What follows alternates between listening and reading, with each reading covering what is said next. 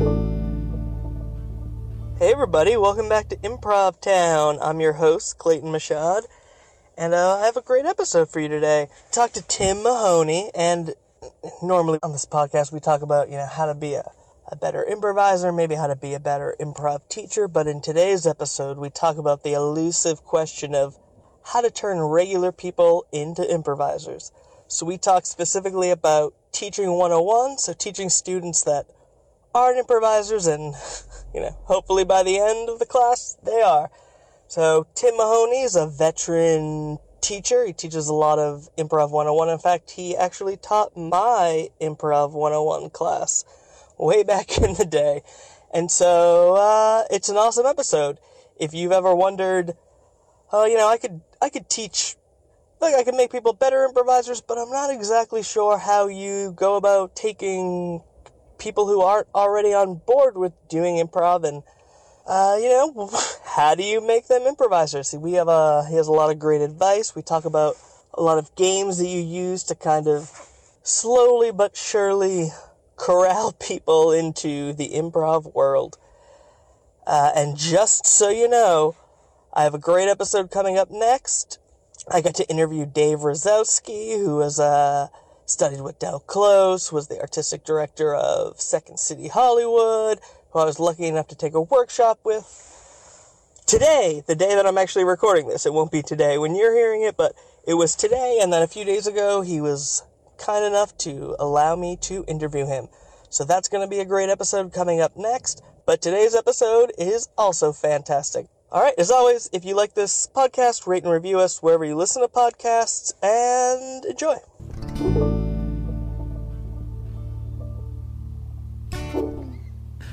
Alright, let's get started. Do you want to start by talking about how you got into improv and your background and stuff like that? Yeah, absolutely. Let's see.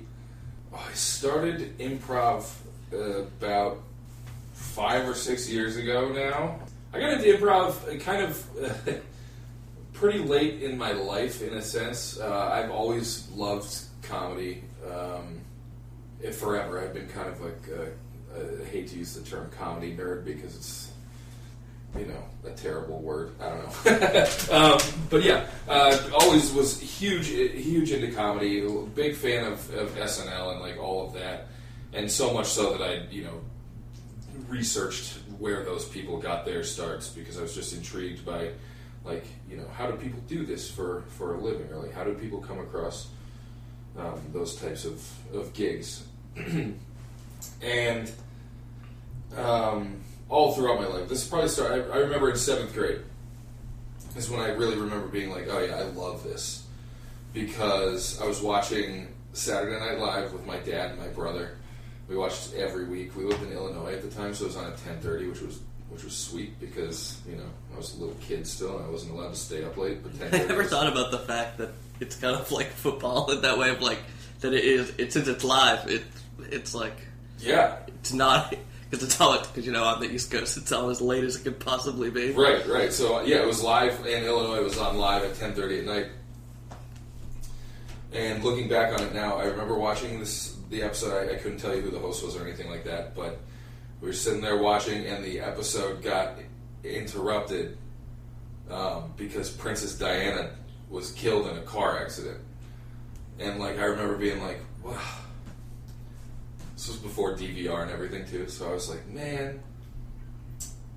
They, like, cut to the news for the rest of the night, and the Saturday Night Live wasn't on. Like, I was a selfish 7th grader. So right, like, you were way more way more upset about not being able to watch Saturday Night Live than the fact that Princess Di died. I didn't know who Princess Diana was, but I knew who Will Ferrell was, and I was like, I want to see, you know what I mean? I was like, oh, this is... I wait every week to watch this show, and I remember... even like now, I remember that so clearly being like, bummer.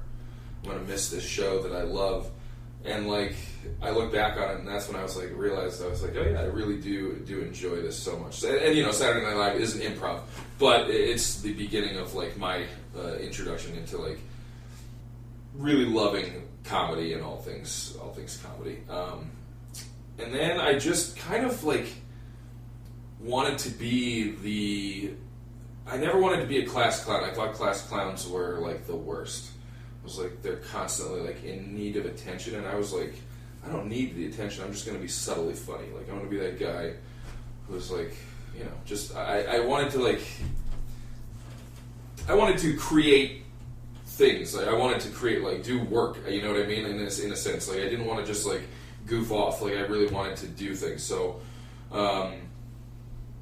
you know, all through school and everything, I would write like weird skits and you know, not knowing anything about how that stuff works. Just write weird skits and stuff like that. And then in high school, I did a show called Escapades, and I wrote a bunch of skits for that. It was like a big 11th grade variety show. And I wrote a bunch of like weird skits. Like, there's a river in Wakefield, Rhode Island called the Saugatucket River, and we did this skit called the Saugatucket River Dancers, and we got like all of the larger gentlemen in our 11th grade class to put on some kilts and dance around the stage, and like that. That skit was really, really fun, and I remember being like, oh, being silly is like, this is a fun thing. It's like, it's kind of freeing in a way to like not give a shit about what people think about you, and that was always a big thing for me too. Being a kid that moved around a lot, like, I was always very concerned about what people like thought of me, and I remember in that moment being like, oh, well, just like do what's fun for you, and like other people will get on board, or so I thought, and still think. You know, and then okay, so now fast forward to college, blah blah blah. College was a nightmare for me. Had like 8 different majors and 3 different schools and blah blah blah, and didn't do anything. Didn't do any comedy writing. Didn't do any improv. But in the back of my head, I was always like, you know, that's what I wanted to do all the time. I knew it, even though I wasn't doing it. You know, you have to. I was in college basically because I didn't want to get yelled at. And once I like made the decision to leave school, and I was a little upset with that because it wasn't, you know, things weren't going well or whatever. And I stumbled into improv at the Contemporary Theater Company here in Wakefield. It's a semi-professional theater. They do scripted work and improvised work and all sorts of other things. And you know, Christopher Simpson is the artistic director there, and I actually went to high school with him. We hadn't talked in who knows how long, but kind of found my way back. And I originally started doing improv at the CTC because I wanted to do stand-up. And I was like, well, this will be a great way. Yeah, I don't think the CTC prepares you. There's not much preparation for... No, it's not. Becoming a stand-up comic. No, but I was like, you know what? I just want to do something that's like comedy-related and get back on stage, like, and get comfortable being on stage again, because I was always pretty comfortable on stage, but I hadn't done it in so long. So I took an improv class, and I had an awesome teacher. Ryan Hardigan was my 101 teacher. He's become an excellent friend of mine. We're in a couple of different groups together, and we perform all over the country when we can, and things like that. But I took the class, loved it. Always knew I would, and then once I started doing the classes, I really, really, really enjoyed them, and it was fun. It was like, okay, not only am I doing the thing I want to do, which is improv and comedy, but I'm also meeting like new people and meeting interesting people, and like seeing how collaboration was, and being part of a team again was something that I really enjoyed, and that is kind of the thing that I think caused me to stick with it. I really enjoyed, once again, like, stand-up is a lone wolf game. There's not much collaboration happening there. It's pretty competitive. And what I found in the improv world was that collaboration was something I was also searching for. And that was really cool. That was a cool moment to have, to be like, I really enjoy working with other people to create a thing. Whereas before, I just didn't have those people to create with. You know, I didn't know, so therefore I didn't know that I wanted that collaborative spirit to be there. And like I said, I took the class to just get comfortable on stage, and I was going to do stand-up. I had planned to move to Denver. I was like, I'm going to take one class, I'm going to move to Denver and start doing stand-up there. It's got an up-and-coming comedy scene, and it'll be a good place to start out. This is my grand scheme. cut to a year later, and I'm still taking classes at the CTC, doing improv, upwards of 4 or 5 times a week at this point. One of the best things about the CTC for me was that just the access, I could take multiple classes, I could take workshops, I could get on stage once a week. And that's so rare in the improv world and industry. A lot of places it can be 4 years, if ever, that you'll see some stage time. And for me, being an impatient human, that was a really nice thing, to be like, oh, after 6 months of taking classes and, I just wrap up level 2 and I'm getting asked to jump in shows and things like that. And so the access was there, and that was another thing that really caused it to stick, I think. So that's kind of how I got into improv, in a sense. Yeah, it's a little bit convoluted, but I found my way there, and all along in the back of my head, I kind of knew that I was going to love it. And I have a rather addictive personality, so I was maybe a little leery to jump into this hobby that I knew would consume me. But right. You know what I mean? Because I'm I know once I start this thing, I'm going to want to do it all the time, and maybe to the detriment of my health or financial stability or education or whatever. But I did it anyways, and I'm very glad that I did, because it's opened a lot of doors for me and brought me to places that I would have never gone to or been to, had I not done that. So yeah, I feel the same way. When I usually when I get into something, I get super into it, but then it's very short-lived. When I got into rock climbing, I would rock climb every day.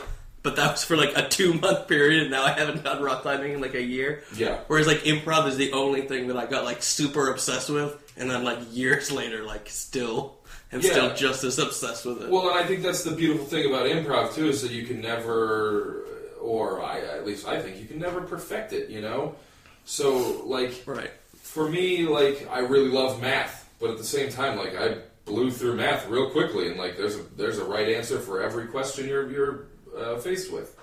Whereas with improv, there's just infinite possibilities. Every word or movement or facial expression or whatever that comes from your scene partner has infinite possibilities.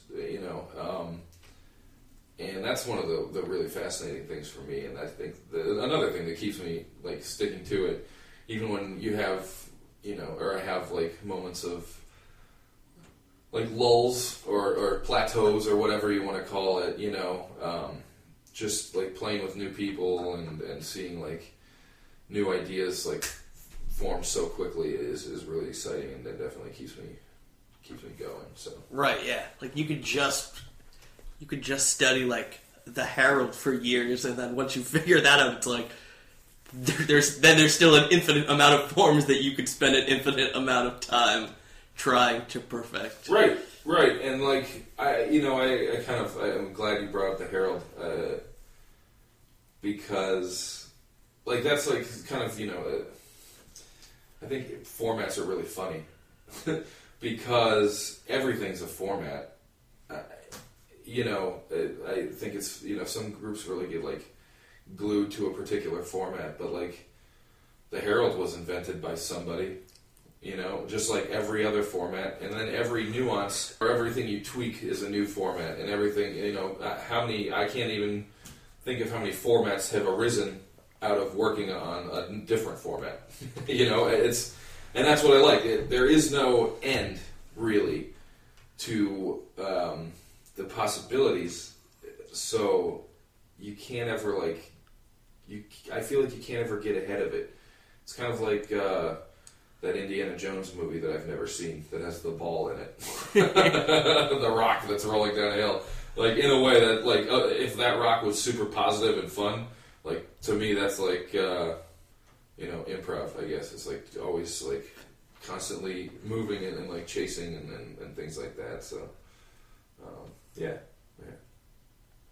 Yeah, and then you can always invent your own form, and then it spend all the time trying to figure out whether it works or not. Right, and that's the cool part is you can rehearse and train all you want, but sometimes until you get in front of a live audience, you're like, oh, this was a great idea, like, and then it could flop on you. It could like turn into nothing, or it could turn into something amazing, and that's just when I get snobby about improv and I'm talking to people, like I want to sound like I know what I'm doing. I always say, improv is the most. It's like a firework, you know what I mean? In the sense that it's there and gone in that moment, and like it's everything affects it. Despite the fact that we could pour the right chemicals into a cardboard tube and shoot it into the air and expect one thing to happen. If the wind is different in that moment, or the light, the moon is brighter than you expect it to be, or there's clouds, or, whatever, that changes the final outcome, no matter how much you think you know what could potentially happen. It's constantly changing in real time, so I'm sure there's a vocab word that I could have used to eliminate the last 4 sentences I said, but I can't think of it right now, so, yeah. Cool, so and then you've been teaching for a while, right?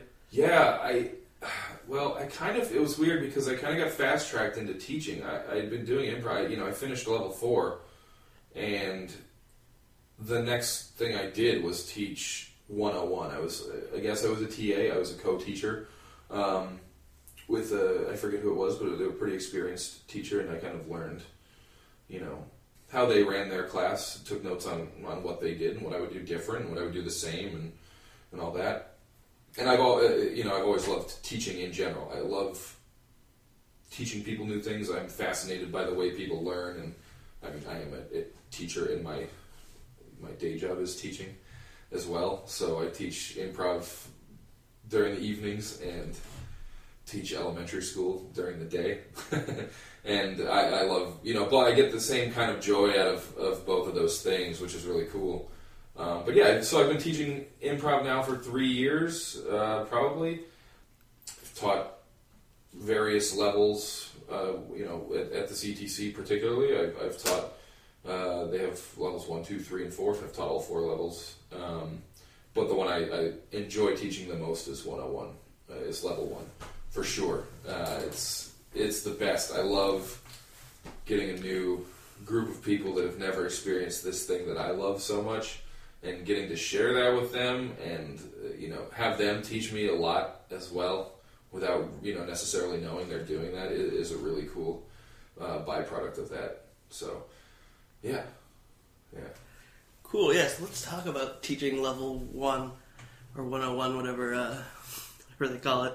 Whatever you want to call it in your theater, it's all the same. Level 1, 101. So I've never taught improv. To me, I feel like level 1 would be the hardest to teach, because I know a lot about improv, but I feel like all of the things that I have to teach about improv would be to people that already know, who are already on board, and can at least, as long as you're at the point where you can do a crappy scene, I can help you do better scenes. Gotcha, you're not, you need to listen more, you need to agree more. You're not reacting to this person's posture, you're being too coy, whatever advice that you could give people. But the people have to already, they kind of already have to be comfortable, 2 people walking on a stage and just making stuff up together. Yeah. So I guess the thing is, how do you, I feel like I can help people make better choices, but first you have to get them to just be comfortable making any choice. Yeah. So how do you? Definitely. I think that you have to teach. I know a lot of people, great improvisers, that the teaching 101 is like a nightmare to them, because that's for the exact reasons you said. How do you? Right, I know, you could have, the choices you could have made in this moment, that would have heightened the scene, or X, Y, and Z, right? But in 101, that's, the last thing you want to say to a person, well, you could have, there's a lot of choices you can make, blah, blah, blah, and, you're just going to put them instantly into their heads, which they already are, because they're 101 students, let's see. I taught you 101. Now that I think You about it. you did teach my 101 class. Yeah, and I don't know if this was the same class, but I've had students as old as like I think my oldest student was 85. I had an 85-year-old woman taking improv for the first time in her life, and she was wonderful and like very inspiring just to have like the stones to get up there and do a thing, at that age. Like, it's got to be tough. And I think in that same class we had a 13-year-old kid. Like, we had a 13-year-old boy in that class. So we had a 13-year-old and an 85-year-old in that class. And that's what I love about 101 is you get this really diverse group of people who don't necessarily like want to pursue improv as like, even maybe it might not even be a hobby for them, it might just be like, hey, I got a gift certificate to this class and I decided to take it with you, and that like that's happened before, and it's like, well, how do you make this fun for that person who has no idea what they're walking into? Because in any one-on-one class, in any given one-on-one class, you can have that person, you can have the gift certificate student, you can have, the student that I guess would have been like myself, who has wanted to do improv for 20 years, and they finally, who like already has the UCB manual and like who read the UCB manual for fun way before they did improv or even thought about doing it. Those assholes, those who guys, then think they're smarter than the teachers. Yeah, I don't know what that's about, but and then you get the people who are like, well, especially at the CTC, they're like, well, I've done a lot of scripted theater. And I want to take this improv class because I think it'll help me be more flexible within that setup, with that structure of doing scripted work, and it definitely does. I think one of the coolest things about the CTC is that it does do both.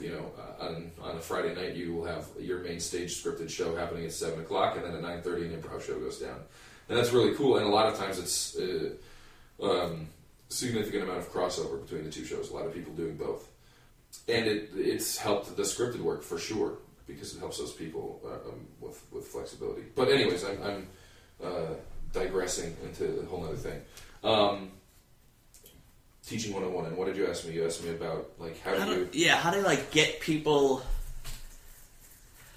Yeah, so with other classes, you're obviously like you're making improvisers better improvisers, but in 101, you're turning people who aren't improvisers into improvisers. So, like, how do you... Well, it's pretty systematic, actually. I will, of all the 101 level 1 classes that I've ever taught, the first 3 weeks are pretty much the same every time.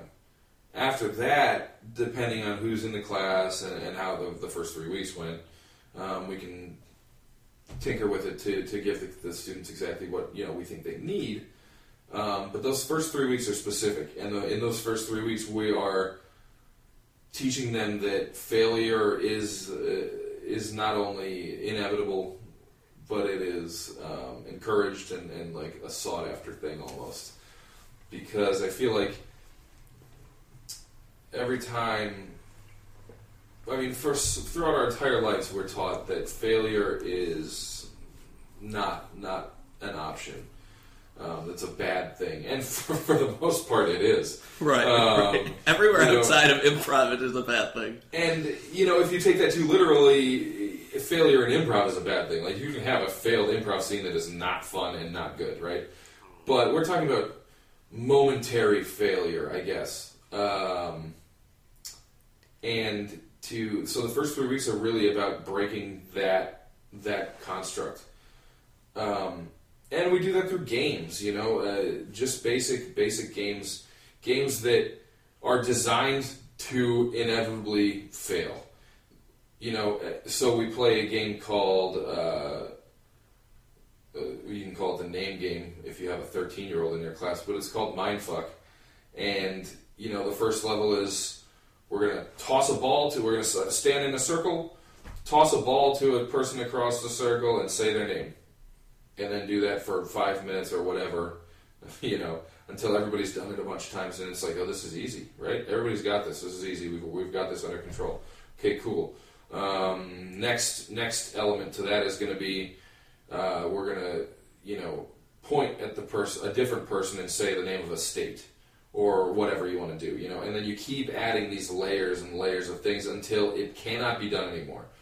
And, sometimes some groups will get to like 3 or 2 even and just be like, I can't do this anymore. I can't even,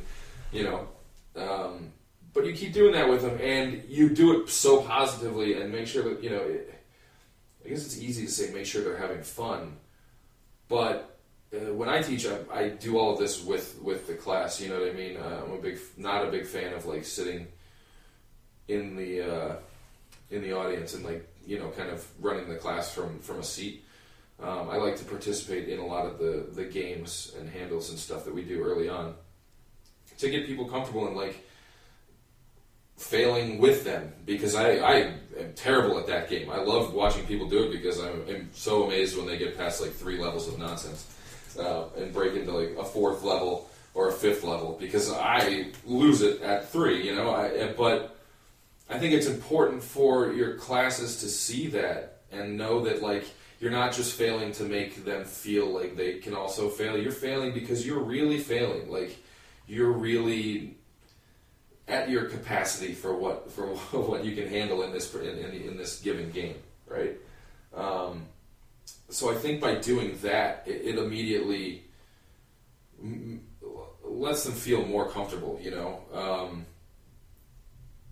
especially to have a teacher fail alongside of you. That wouldn't work in a math class, to like sit down and be like, all right, we're going to do algebra today. And like everybody, let's work on question number 1. Cool, we all got it. Question number 2, I'm going to do this one with you. Oh shit, I don't know how to do this. Like, all right, well, you're a terrible teacher, right? But in improv, it's different, and it's it's beautiful in a way to be. No matter how experienced you are in improv, you are going to fail on a momentary basis all the time. And to have your class see you do that, and see you do that honestly and earnestly and joyfully, I think goes a long way. So there's a lot of that in the first 3 weeks. And obviously you give them things that like they will succeed at to a certain point, especially, we don't do much scene work in those first 3 weeks. We do a lot of like, they remind me of like Boy Scout camp, like icebreaker type stuff, Right. And get those people comfortable with each other. They're going to be on this 8 week, for us it's an 8-week class, an 8-week journey, figuring this thing out, or not even figuring it out, but just like wrapping our heads around it a little bit, like trying to get a little bit of a handle on what we're doing. So we'll start off with a lot of that stuff, name games, word association, things like that, to get going. And then we'll jump into probably like week 3. We'll start to my background comes from Keith Johnstone's improv teachings. It's a more narrative background, and that doesn't mean it's right or wrong. It's just what I was trained in initially. Right. So we work on just like a little bit of storytelling, but still in a very gamey way, like 1 word at a time story, or like story die, which is you line them up like a firing squad, and then you point at them, and they keep telling a story until you move your hand on and point at somebody else. And if they screw up or flub a word or stumble over some words, you shout "die" at them, which can be a little bit intimidating, I guess, at first to people. But if you got to remind them, do it joyfully, and like when you die, like make a scene out of it. Go ahead, like die however you want to, and let them have fun with that. And I think like. I feel like once you get past that fear of, well, you never really get past it, but once you get past like that initial fear of like, oh, if I screw up, it just doesn't matter. Right. And obviously we're talking about 101 here, or level 1. Like it does at this level, it should never matter. Like, I am a big believer in not giving any notes in 101. Unless a specific student wants notes. I always say, like, if you want notes, come talk to me after class. but otherwise, have fun, be yourself, play characters, do what whatever that means to you. Do whatever it means to you. Let's have fun. Because if it's not fun, if you're not having fun, there's no way failure is ever going to be fun. So, yeah, it's kind of just like, it's hard to explain. This is a good question. It's really hard to explain. Like, just have fun with the class. Like, create an environment where it is fun to fail. Yeah, this game that, Zombie? You know that game? So, I don't think we ever played that really, like, I don't remember like when that got introduced, but I feel like it was kind of recently, that I was shown it for the first time at CTC. And I feel like that's like a perfect game.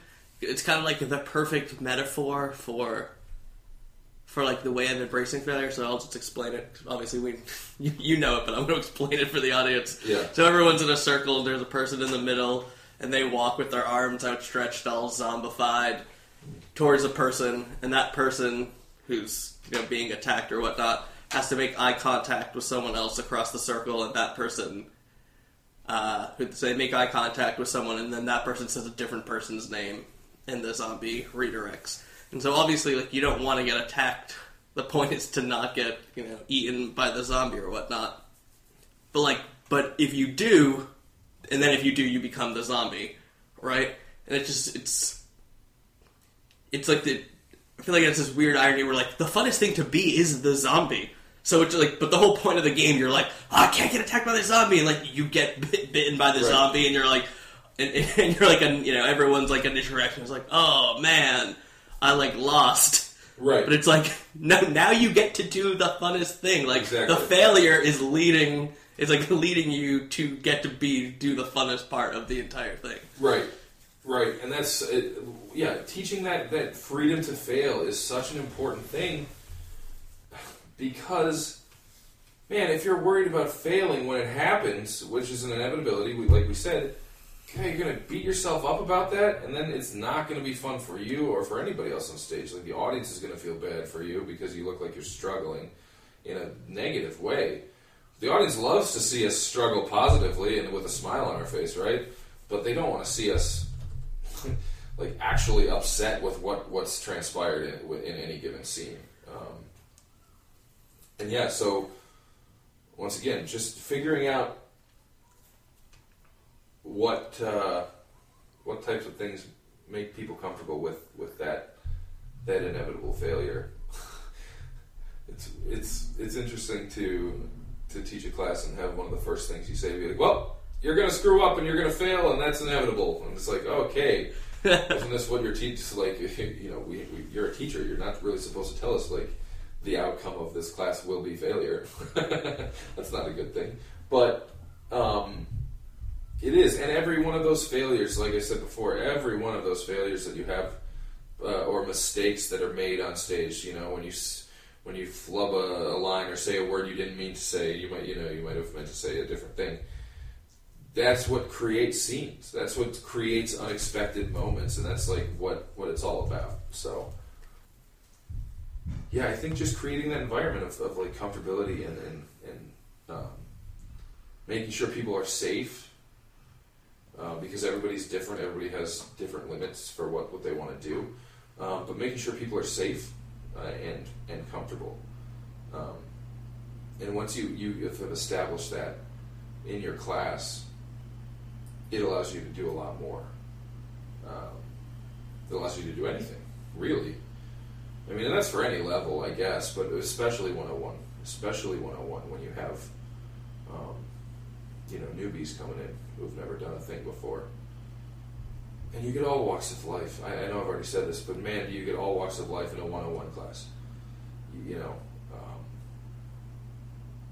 It's crazy. It's just crazy, And it's always surprising because the people who you expect to kind of struggle with it don't. Obviously, like they'll surprise you and they'll surprise themselves, which is the best part. I mean, I think creating an environment where those things can happen is the key to to that level 1 class, and doing so in the first couple weeks. Otherwise, why continue? I guess in a way, why would you want to continue in a thing that is making you squeamish? Right. Yeah. I mean, I've taken multiple level 1 classes, various different places. Yeah. And it's always interesting, like, there are the people who, when you play when you play the games, that are obviously, like, they have rules, so there's ways to mess up, which is like what you were saying, so there is a failure point. And it's always interesting, like, I can remember one specific person who would, like, always get really upset, like, flustered when things went wrong, and would like try to explain that they misunderstood rather than, like, and now some of them you'll be in a circle, and if you, like, mess up, you have to, like, run around the ring of the circle and go back to, like, your original place or something like that. And, like, there's the people that always, like, get really upset, like, oh, that's that rule. I didn't realize, I didn't get it, and they always try to, like, explain or, like, justify their failure. Mm-hmm. And then normally, by, like, week 4 or 5, or maybe sometimes later, they like stop doing that and they realize, like, oh, it's just way much more fun if I just, like, I lose and run around the circle or whatever. Right. And, like, you can instantly see, like, the same week that you see that change in the way that they act in that game, you, like, instantly see the change in their scene work of, like, they become so, like, dramatically so much, they go from being, like, very weak players to just, like, as soon as that one thing clicks from doing that game, it's like all of a sudden it's like, oh, they're so much more free and so much more, like, yeah, absolutely. I mean, you can see it in that moment that right, they finally exactly, get it. Not even waiting to get them into a scene, but in that moment when they're like, wait, it doesn't matter that I just screwed up because you can't screw up, really? If it's like, I often say the square rectangle paradox. I don't know that that's a real thing, and it's been constantly disproven when I do say it, but I'm going to still say it anyways. When it's like, oh, so yeah, I screwed up, but it doesn't matter because you can't screw up. So if you can't screw up, did I really screw up? And then it's almost like a snake eating its own tail, but yeah, that moment of, like, nothing. There's a really great podcast, I think, that's still going on. It's called The Zen of Improv, and, like, in a weird way, it is, like, very zen. It's like, oh, nothing matters. I am everything. I am nothing at the same time. Weird stuff like that. But it really is, like, so if I say a line in a scene that's not really on track with what we were already doing, it just means the scene's going in a different direction, and we've created that unexpected moment that we're searching for. There's nothing worse than playing safe improv. right. I'd rather watch bad, dangerous improv than safe, like, we've been doing this for 3 years and we're going to just give you a nice, safe show where you'll clap mildly and we'll all go our separate ways and no one will think we're terrible, but no one will think we're great. Like, no, fuck off with that. Right. Take some chances and, like, fail gloriously. My 101 teacher, Ryan, one of the rules, and I'll put air quotes around that word because it's not a rule necessarily, but that's the word he used. One of the rules for his narratives teaching was go down with the burning ship. And I love that. I always think about that when it's like, if you're going to fail, like, fail gloriously and overcommit to that. Like, just, if you tell us that your scene is weird and then you don't like it and you don't know what to do, or you back down from that commitment at any point, the audience is going to bail on you. Right. Big time. So we want to see you try and go as far as you can, even if what you're going towards is a ridiculous notion. So commitment to that nonsense is, like, that's the fullest version of a scene. Whether that scene is spectacular and totally, like, the greatest thing ever, or if it's, like, kind of a nightmare But I guarantee you that if you're seen as a glorious nightmare and glorious catastrophe, the audience is going to be talking about it a lot more positively than they would like, I watched a bunch of scenes of, improv in a restaurant, 2 people sitting at a table and a waiter came by, like, that happened 4 times tonight, great. You know what I mean? Like, right. Someone needs to be like, there's a bomb in the lasagna! Yeah, have the waiter be a dinosaur and then come talk to me. Like, you know what I mean? Like, I'm on board with that scene, Or, right, that's, probably bad improv to be like, there's a bomb in your lasagna, right? Like, that kind of breaks a lot of, like, another thing that Ryan always talked about was the circle of expectations that, our scene has around it. Like, that's a little outside that circle, maybe. But it might be, like, right on the line. But that's cool with me. Like, I'd much rather have you do that and make a dangerous choice like that than make the safe choice of, like, well, so are you guys having water first and then beer? Like, great. 20 minutes later, you're still, like, you're bringing out appetizers and we're still at the, like, I just don't, I want to see things happen, And so this will, now that I'll circle back on my own here without help from you, Clay.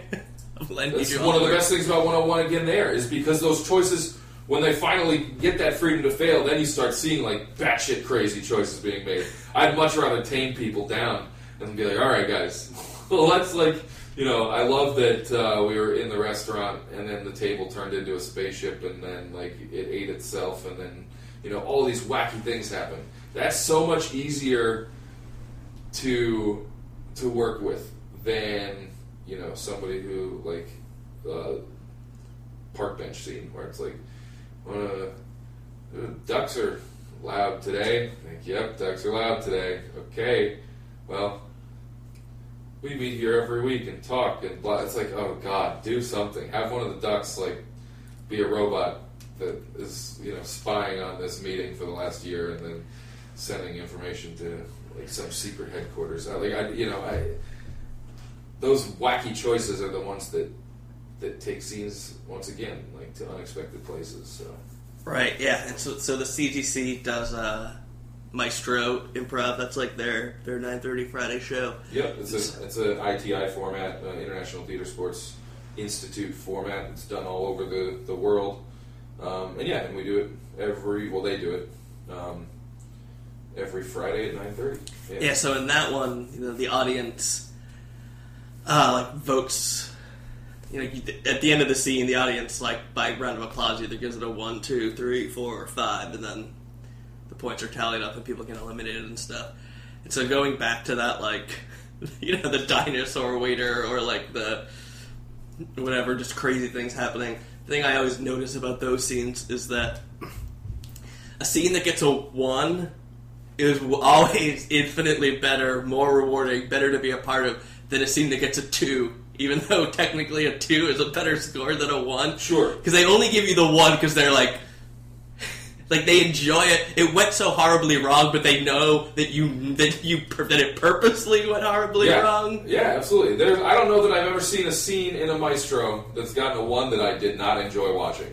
Like, it might have been, for all intents and purposes, bad or whatever, or a disaster, but man, I'd much rather watch that scene than the scene that gets a 2 or a 3. And good. Right, because the 2 is just them being polite and being like, that was a really bad scene, but it would be rude if I, like, clapped for 1. Whereas, like, when they're clapping for a 1, they're doing because they're like, oh man, we know that that scene was a sinking ship, and we're, like, celebrating it. Right, and I think with respect to Maestro, I think that, like, a 1 and a 2 is very close. The audience knows without knowing, The audience knows about, like, the rules of improv, once again, air quote around rules, of improv, without really ever having taken a class, potentially. Because, let's go back to the dinosaur waiter scene that we're going to harp on. I have a feeling this is going to be a running theme. Let's say that we don't acknowledge that our two customers, our diners, don't acknowledge that it's a dinosaur, or they do, or they say something along the lines of, like, oh, that's weird. We have a dinosaur for a waiter, and nothing ever comes of it. The audience is going to be like, oh, boo, no, and they're going to give you a 2 because, like, if that dinosaur waiter does something ridiculous, they're gonna either love it or hate love it. There's never gonna be that like passive. You don't want a passive audience member. You don't want an audience full of people who leave just mildly entertained. You want them to either leave going, I don't know what just happened. That was crazy. Weird shit happened all night. Or you want to have them leave on the same note. I don't know what just happened. That was amazing. How did they make all that stuff up? At the drop of a hat. So, yeah. And once again, we'll circle back again here. That's all about freedom to fail. Willingness to put yourself out there and fail gloriously and make things happen as a result of that. It's the best part. So this is a slightly off-topic question, but I just thought of it. Would you? This whole thing has been off-topic. I am the king of going off-topic quickly. Would you? This just reminds me because you were talking about the audience response. Would you rather play in front of an audience of people who have seen a lot of improv, or an audience of people who have never seen improv? What do you think is I'd rather easier? play in front of an audience that's never seen improv, and I don't really know how any other improvisers feel about that. But I say that because improv, an audience full of improvisers is cool. Well, I guess that's a whole other. Yeah, it's like people who have never seen improv, people who have seen improv, and then improvisers. Oh yeah. I guess. Sorry, yeah. I was immediately thinking of because a lot of shows are performed for audiences of improvisers, and which is the worst. They're the worst audiences, and I'm often that person in the audience. Like, oh, that was a really savvy move that they just had in that improv scene. It's like, God, if I went back and told I would never. I'd hate myself if I went could look at myself doing that, but it happens all the time. To me, I'm like, ooh, kudos to them for that callback or whatever, But an audience full of people who don't do improv is like, how did they remember that apple was a gift from the king and it was going to it had the secret of eternal life in it or whatever, I like that audience of that is never. Were you saying? I'm sorry. See, off topic again. Were you saying an audience full of improvisers or? Well, originally I didn't. I just meant people who have seen improv and people who haven't.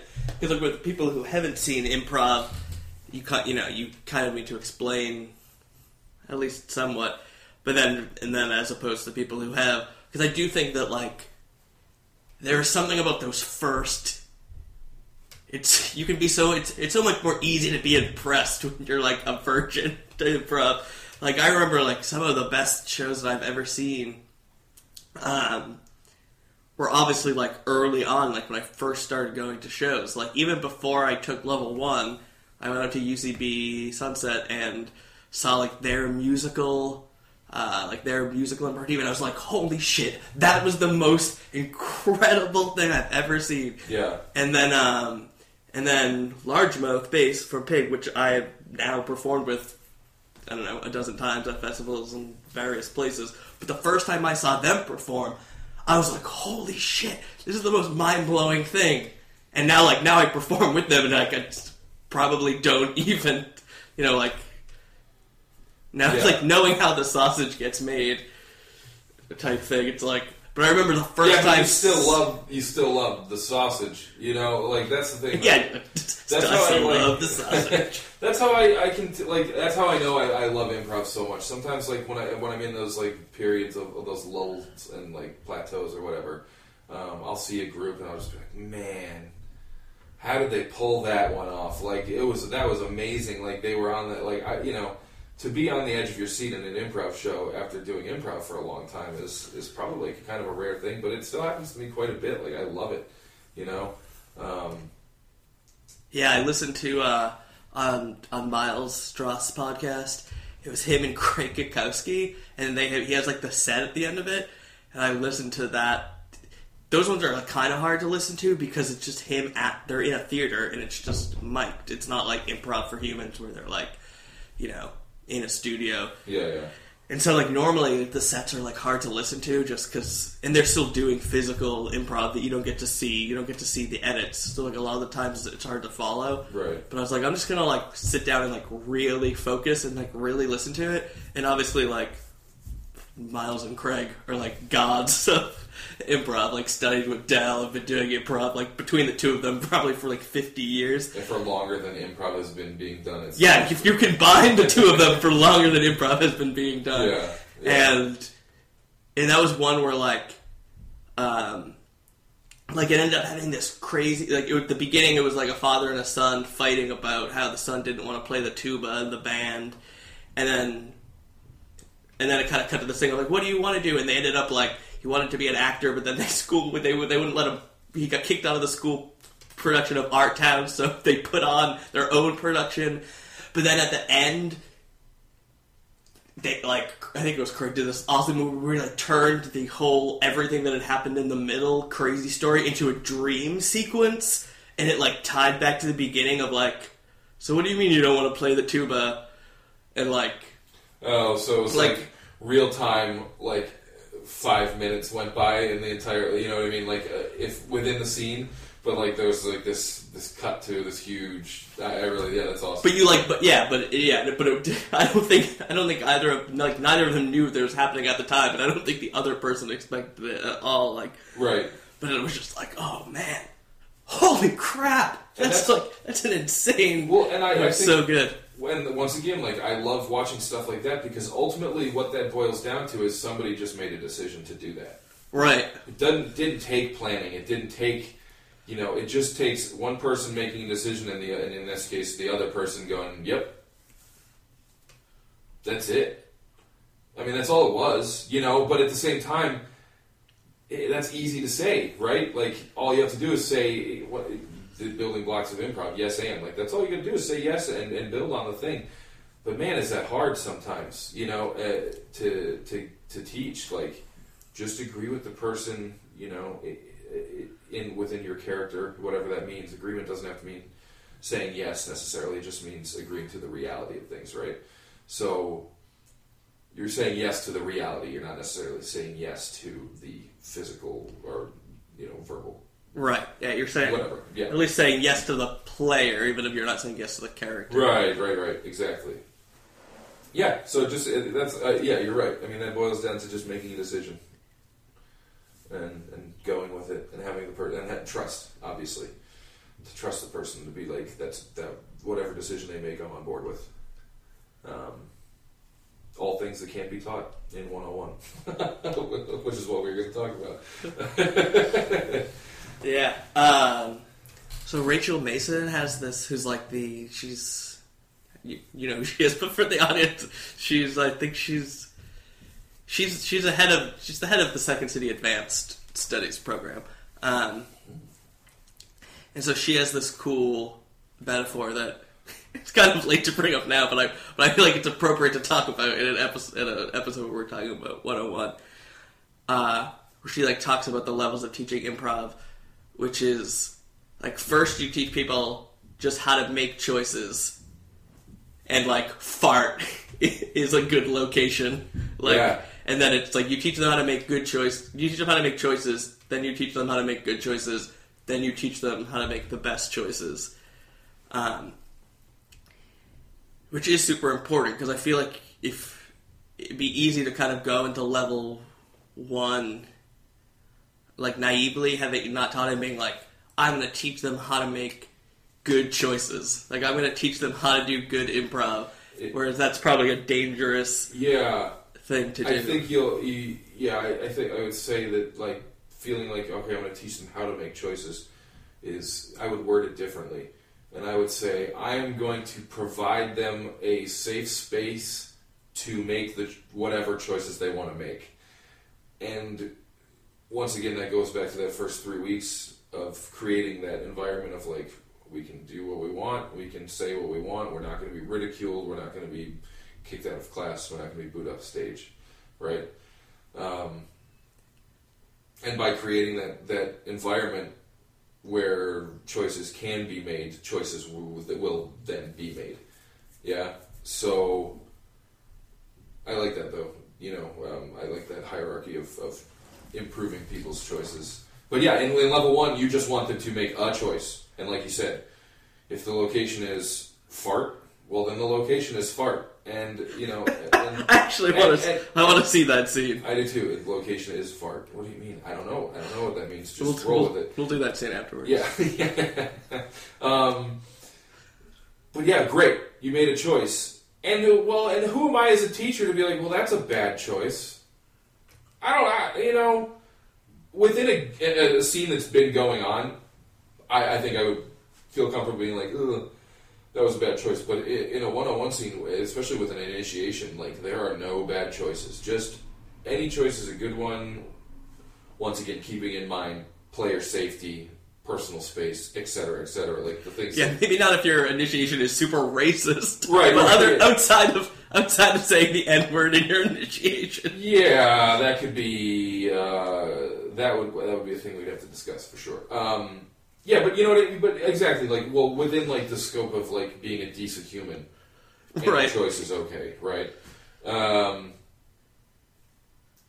yeah, so yeah. Those games, whether they know it or not, those name games and mindfuck and things like, just clapping and making eye contact with people, which is one of my favorite.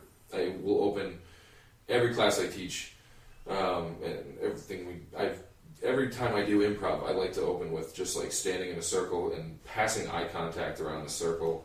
That's something the CTC taught me, and I now live in Reno, Nevada. And I'm working with a group out there that's awesome and like scrappy and new and like we just got our own space and everything's really exciting.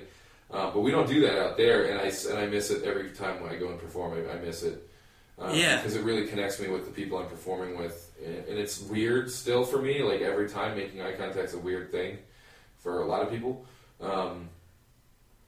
But just kind of looking at somebody for a second, like having that moment, and then having them pass it on to the next person, and then once it gets back to you, like it feels good, and I feel like I'm connected to those people. So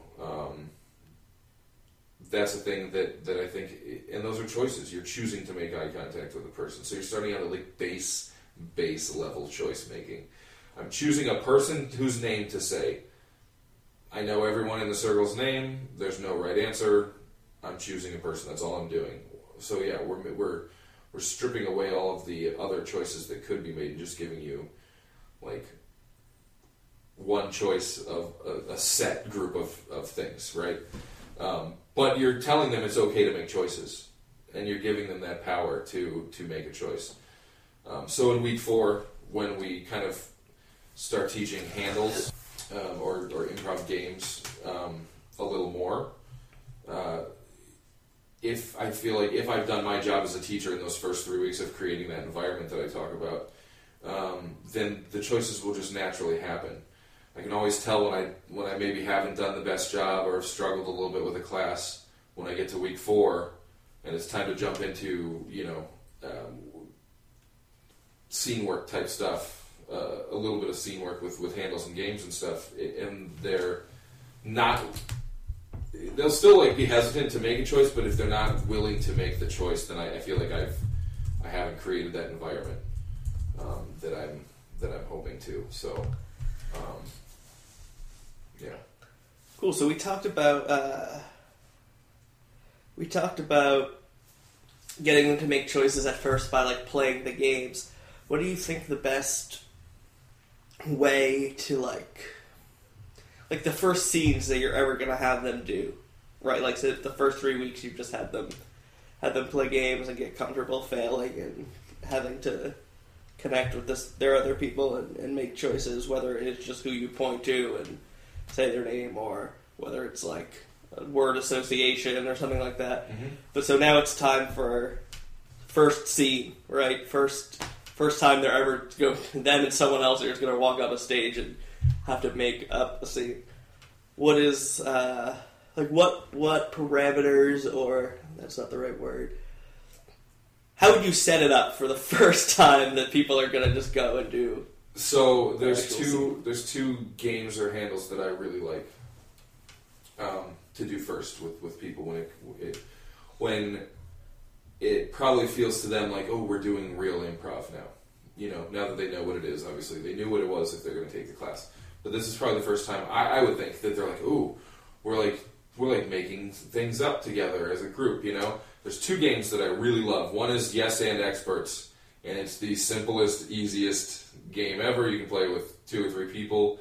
You can play with however many people you want, I guess. But usually I play with 3 people, and you sit them in a row.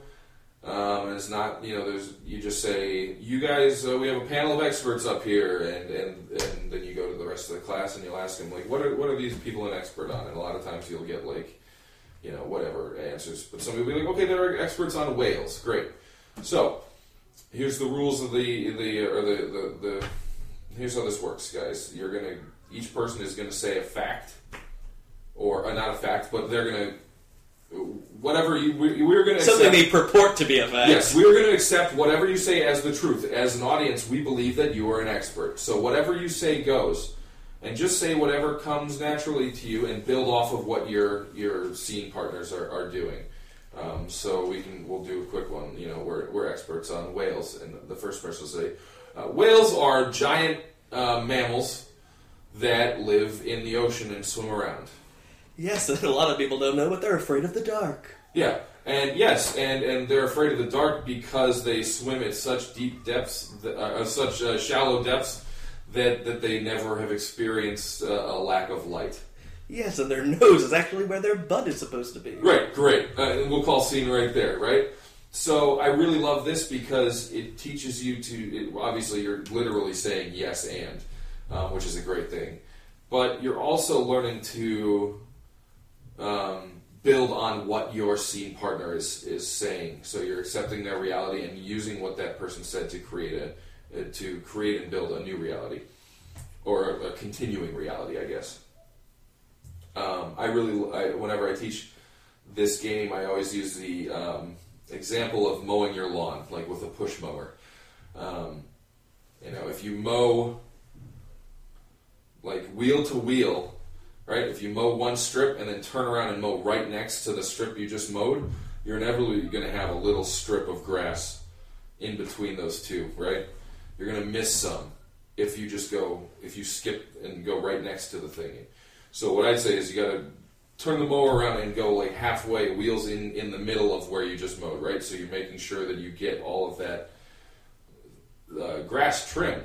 You can't leave any behind. That gap of unmowed grass is the audience. That's audience confusion. You know, they're gonna say like, wait, how did you? If we said, you know, whales are giant mammals that swim around the ocean, and then, you know, and we skip the part of like, and they're afraid of the dark, and we say, well, and that's because they swim, you know, on the surface, and there's never a lack of light. Well, all of a sudden we don't know like what the hell that person's talking about if we skip any of that. So you got to take what the person before you did and build on that. So I like that because it creates cohesive scene work. At least regardless of how wacky it gets, right? You know, whether if it's about polar bears and the polar bears end up in space, if we do it seamlessly and are always using a little bit of what the person before us said, that's never going to not make sense. The audience will be on board with that continuously. Yeah, there's this cool. I took classes at Second City. I wish I could remember the specifics of the metaphor more, but it's like building a ladder, and you can't just. It's similar to like you're mowing the lawn thing, but it's like it's not like one person puts a rung and then you put the next rung. You have to like build the outside that holds those rungs together. So it's like the first person puts, you know, one rung of the ladder, but then you also have to like add the parts on the side that connect it for you to be able to put the next rung. Well, not surprising that Second City has a better metaphor for creating scene work than I do. It was even better than. But I'm afraid of heights, so I don't go on ladders. I used to mow lawns, so that's what I'm rolling with. Yeah, but yeah, no, I really like that. Yeah, because you're building like scaffolding, basically. You know what I mean? You can't just put another board on top. We're going to create another metaphor right now. Yeah, I think scaffolding is even better. So we're just going to, for the audience here, we're just going to stop asking questions and discuss metaphors for scene work here. They're all going to be the same. So imagine you live in a fart. Yeah. And you're building scaffolding. No, but yeah, that's very true. And so that's the first exercise that I really love for that, because of its ability to create and help them. It helps create cohesive scenes, but it also will show you why cohesive scenes are important. Because it might be fun in the moment to be saying some wacky shit, and it always is. But when you're done with the scene, you'll probably have that feeling of like, there's something missing there. Like that was weird and fun, but it didn't necessarily. Couldn't really follow it. So yeah, I think it teaches that really well. And it's a simple setup. There's not a lot of stress. It uses those magical improv words, yes and, that people are so dying to be a part of.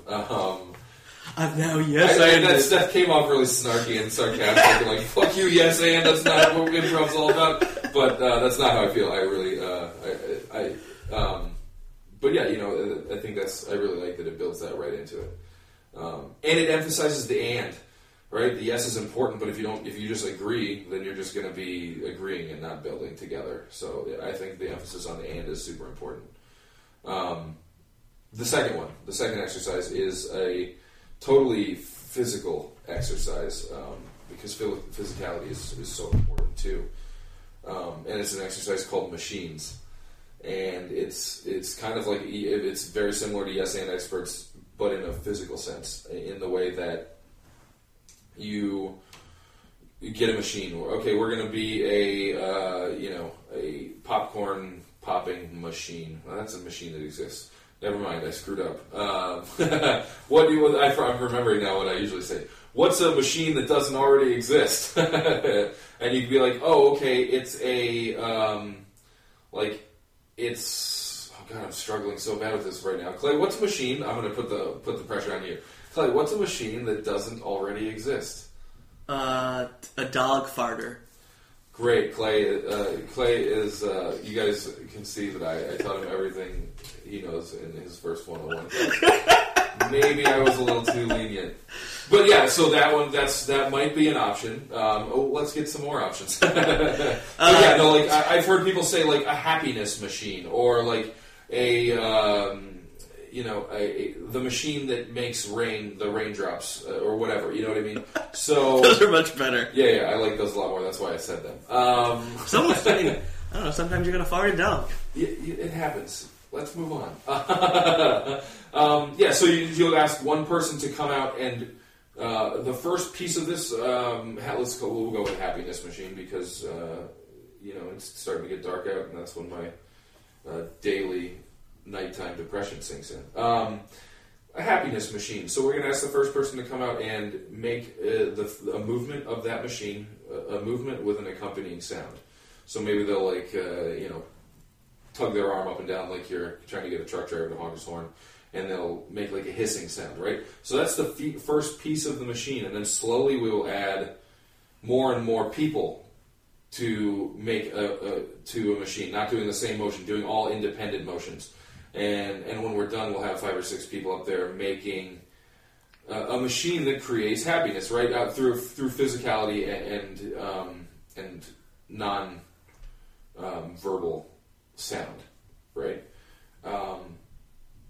And as it goes along, and then what I really like to do is speed it up and slow it down, just to mess with them a little bit, to get them, to keep them thinking and stuff like that. But I really like that because I feel like it does the same thing. You have to use what the person before you did. You have to make some sense of it for the audience and for yourself and for your scene partners. Otherwise, you're just going to have 6 different people standing on stage doing a motion and making a sound, right? Right. And it's not like it's a pretty subtle thing, but the difference between like this is a machine and this is nothing, right? But if you're working together to create one machine, I think it teaches you a lot about a lot of the same things that Yes and Experts does, but it's a whole different skill set in the sense that you're using your body and sounds, not words. It's kind of also a great first exploration into physicality, and recognizing the importance of not just standing in one spot on the stage and talking to one other person. Wait, that's not what you're supposed to do? I think it was Roy Janik from P-Graph. from P-Graph, who you have interviewed on this podcast before, who said, I think it was at the Alaska State Improv Festival a couple of years ago, when my group, Wilbur Nielber, was there with P-Graph, and I was taking a master class with Roy and all of P-Graph, which was awesome. And they were saying, like, they didn't name any names or locations or anything, but they were like, oh, there's this one theater that we visited that had two spots on the center, like two spots like standing like facing each other on the center of the stage on the floor that were so worn out, just two like worn out circles from so many scenes over the years just taking place of two people standing still talking to each other. And like, yes, words are great and can be fun and we can use them in a lot of different ways, but when they're accompanied with physicality and sound, it just creates much richer environments, and that's another great. Like I said, that's Machines is a perfect first foray into physicality without getting too technical about like object work and mime work and stuff like that. You're doing that, but you're not doing that. You know what I mean? You're not hitting people over the head with vocabulary and dogmatic stuff. So I really I love those two exercises. I think they're great for a lot of levels. I think they great. They work great as warm-ups for a troupe or a team. They help you get in the group mind, even though we're not like teaching, group mind really in 101. We're teaching elements that will, once we introduce that thing of group mind, that people will be like, oh, we've kind of been doing that all along, But yeah, I love those two exercises for sure. Two of my faves. Sweet. So, pretty much wrapping up.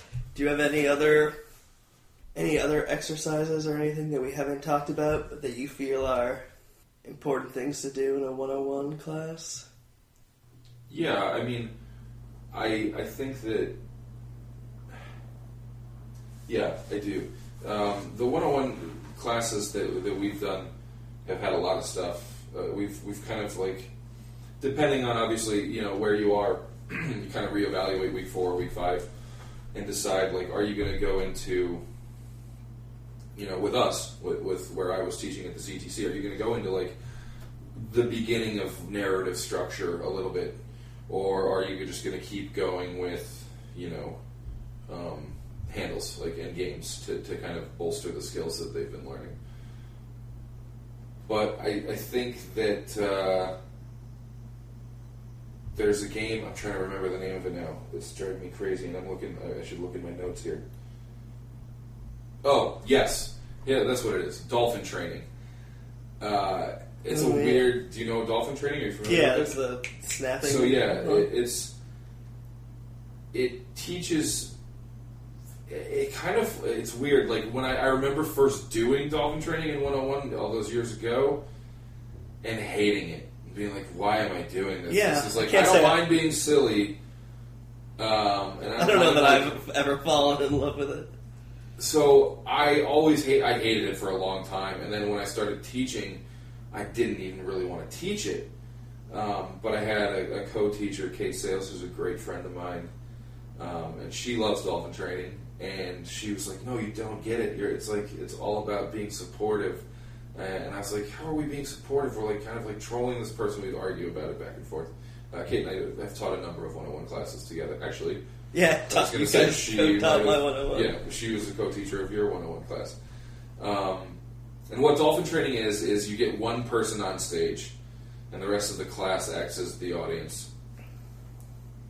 But they're quite involved in the scene. the scene can't happen without that person. And so it teaches so many elements of like what being on stage in an improv show is kind of like if you're really in the moment and like aware of all the things happening, not just what your scene partners are doing, or not just what the show at large is trying to accomplish, but is also aware of like how the audience feels and what the audience wants and how the audience is going to react and things like that. So what dolphin training is you get one person on stage, and before that you decide an activity that or an act that this person is going to have to do. So you have them leave the room first. You have them leave the room first. Yep, sorry. You have them leave the room first. And you're like, all right, what are we going to make this person do? It's like, oh, we're going to make them like sit on the chair in the corner of the room, or we're going to make them do jumping jacks, or we're going to make them like touch their hand to their head, or take their hat off, or whatever the hell it is. It does not matter. Something not obvious, but not like super obscure. Have the person come back in the room and hop up on stage or into the open space, wherever you're teaching, and then you just say, okay, start doing things.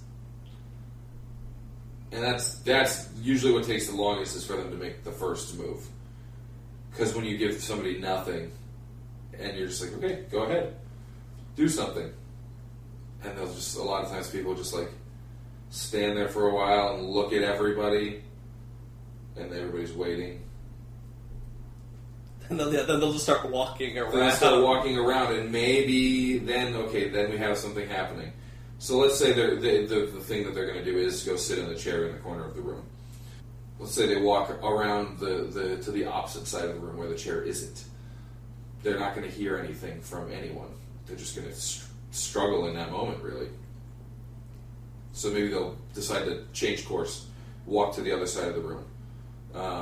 Then the audience will, or your class will say, as they get closer, they might give them like a soft ding.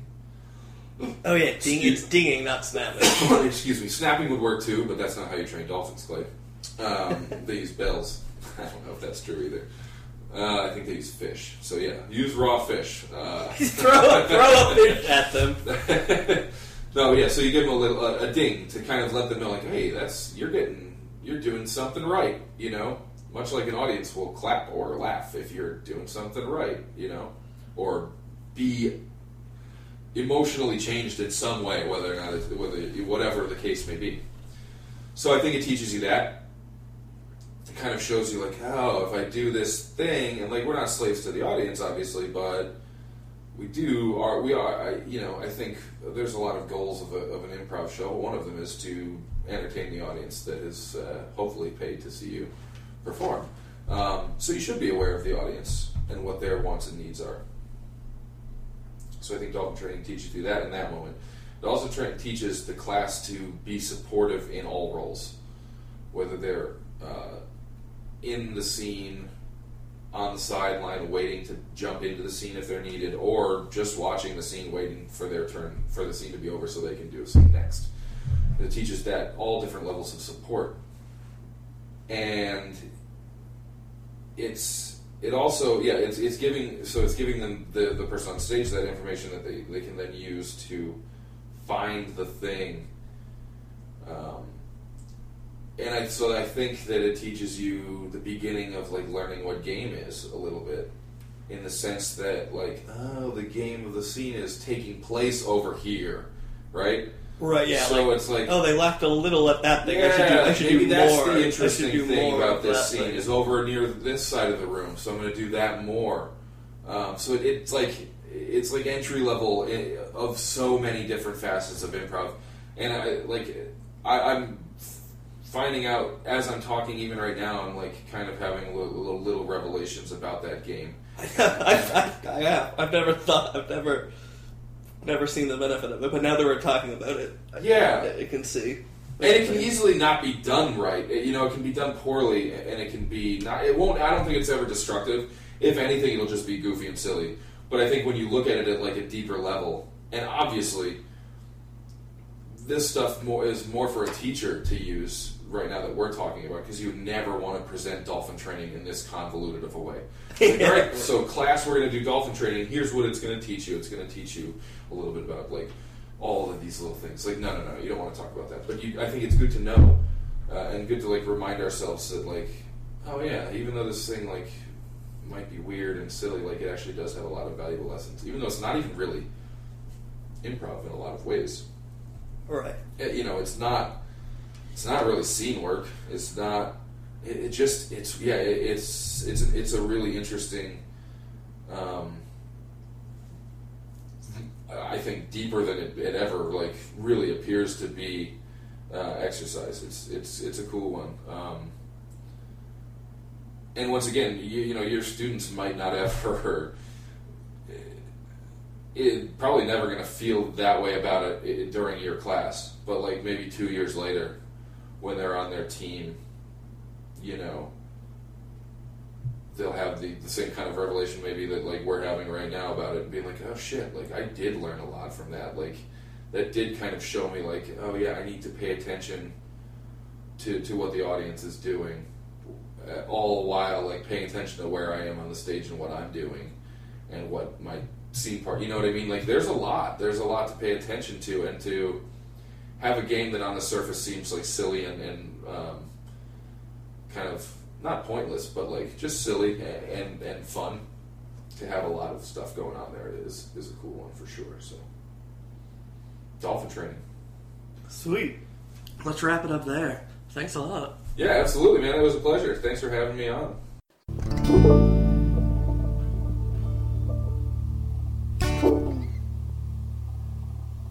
You've been listening to Improv Town. If you enjoyed this episode, rate and review us wherever you listen to podcasts. And if you're in the Rhode Island area, don't forget to check out all the great local improv. PIG, the Providence Improv Guild, has shows every Thursday, Friday, and Saturday at 8. The Contemporary Theater down in Wakefield is currently doing Maestro Improv at 9:30 on Fridays. And the Bit Players do Shore Form down in Newport every Friday and Saturday night at the Firehouse Theater, and that's BYOB, so that's always fun. You can also check out Improv Jones, Rhode Island's longest-running improv show, on the first Saturday of every month. That's down at the AS220 Black Box in Providence. Last but not least, there's a new improv theater in town, Wage House, which has shows every Friday night at 8 in Pawtucket. And many of these theaters also offer great improv classes, so don't forget to check those out as well. I'm sure Google can help you find everything you need. See you next time.